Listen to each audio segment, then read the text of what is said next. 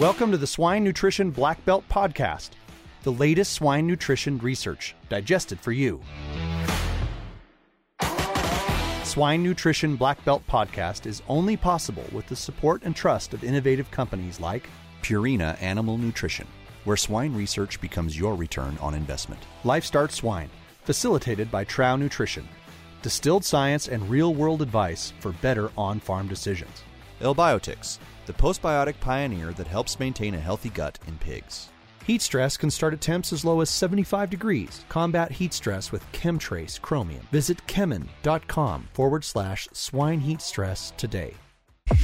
DSM can help you prepare, protect, and support resilience in your piglets, providing local swine expertise and complete, tailor-made solutions to help you achieve your vision. DSM Animal Nutrition and Health is shaping the future of pig care.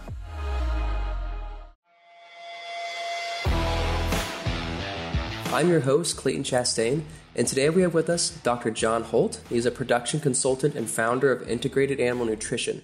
So, John, before we start, would you mind giving the audience a short introduction about yourself? Yeah, thank you, Clayton, and thank you for having me today. I'm John Holt. As you mentioned, I'm right now working in a private consulting business, which I started about 4 years ago, called Integrated Animal Nutrition, where I provide technical assistance to swine, poultry, and aquaculture producers and companies in order to make their businesses work more effectively. And my background is kind of broad. I have been involved in research both in academic settings as well as the industry with a couple of feed companies. So I bring kind of both of those perspectives to the table as I help companies and also conduct research and consulting.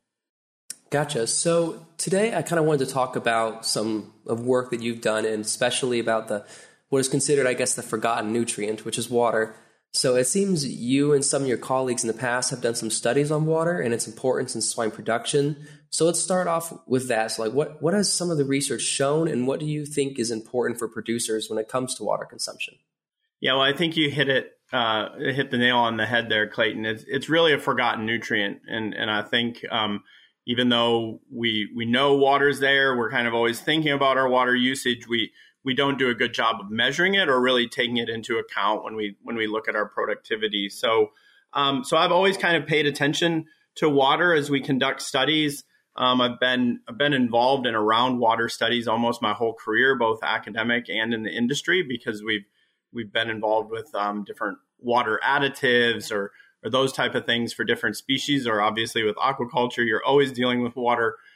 So it's just something that I'm kind of always thinking about in terms of not only quantity of water, but also the quality of the water that either the animals are drinking or living in. So some of the work we've done has done work with different additives through the water as opposed to in the feed. When we talk about enzyme additives, I've been around some flavoring trials, and then also just looking at water quality and the different aspects of water quality and how that might affect performance of the pigs. And so that's not only with some of the more familiar parameters, but also took a look at even the water microbiome when we did some studies. And the nice thing about water is you're always using it, so you can always kind of measure it. So any trial that you conduct can really be a water trial if you just collect the data and get some of those parameters. So that's kind of nice. You can always make another project out of your existing projects. So with quality, like you mentioned, because a lot of studies with water, they talk about quantity and, how much are they getting per minute, et cetera. So what do you think is important when it comes to quality, and what kind of parameters should someone be looking for? Yeah, well, I think, we've talked before, I do think that quantity and getting the water in the pigs, especially, it can be just as important, if not more important, than the quality of the water that we collect or that we measure. But there's a lot of different parameters when it comes to nitrates, different minerals, sulfur levels, even just the iron levels is something we deal with a lot, especially in my area. Right now, we tend to see high iron levels. And so these are parameters that are commonly looked at, and we have many different ranges in the literature. So if you look at U.S. recommendations versus European recommendations on what quality water looks like, you can see some pretty big ranges in terms of what those parameters are, and unfortunately, kind of inconsistent. So really, quality is important, and we have to measure it. But I think the data is maybe out of date in terms of what we should be measuring and what we should look for, because there are studies, and one that I know of just really recent work out of the University of Minnesota, and Dr. Lee Johnson and his group took what would be considered poor quality water, and then used really high quality water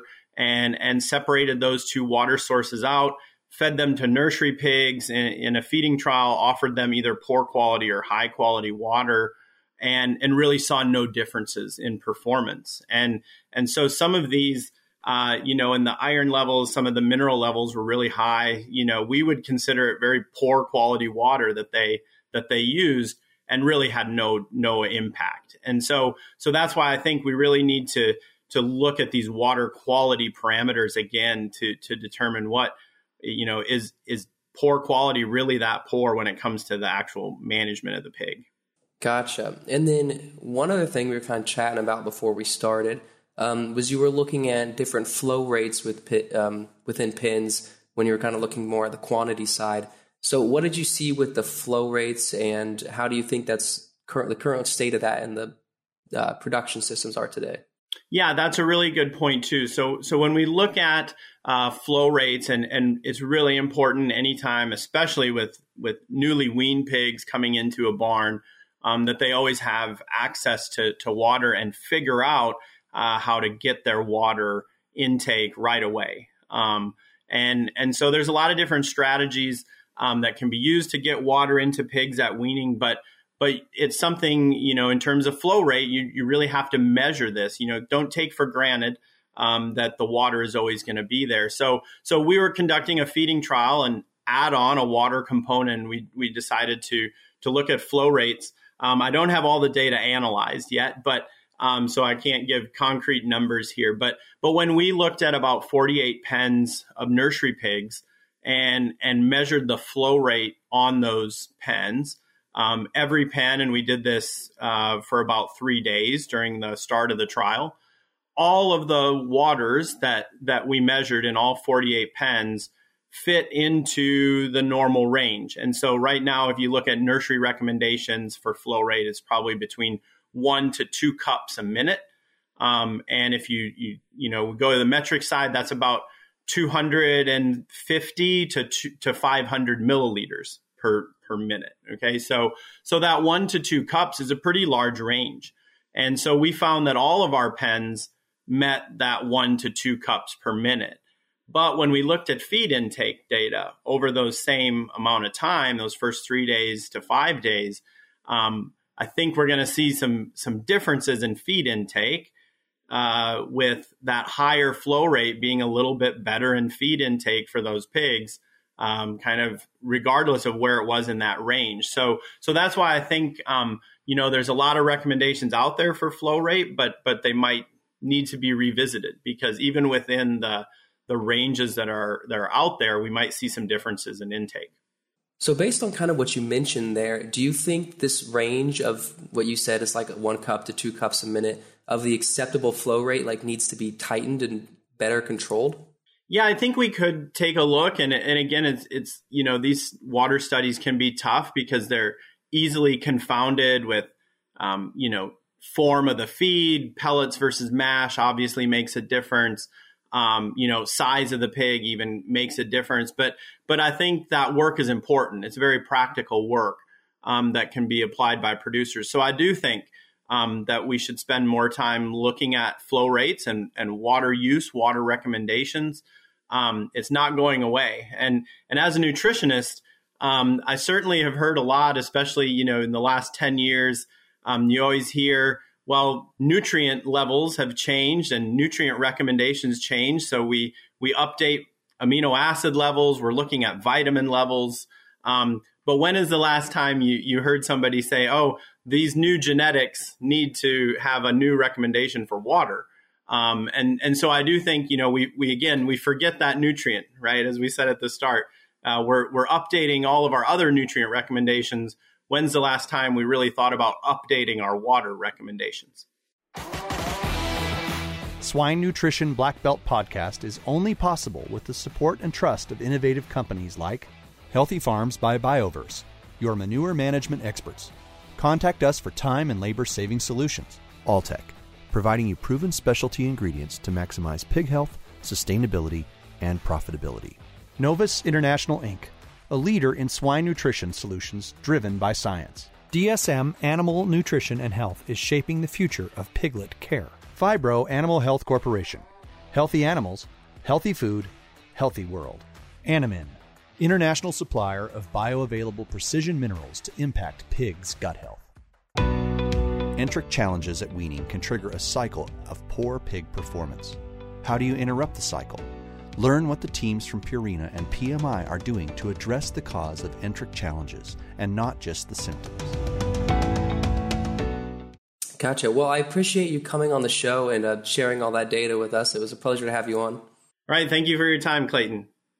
And to everyone else, thank you for listening to the Swine Nutrition Black Belt podcast. Please visit us at swinenutritionblackbelt.com and don't forget to subscribe to our podcast channel so you won't miss out on the next episode. See you next week. Hey everyone, I hope you enjoyed this episode, and we are constantly on the lookout for the latest updates in swine nutrition. And if you have a swine nutrition related research trial that you would be able to share on our podcast, please send an email to nutritionblackbelt@swineit.com, and we would love to talk about your research. See you later.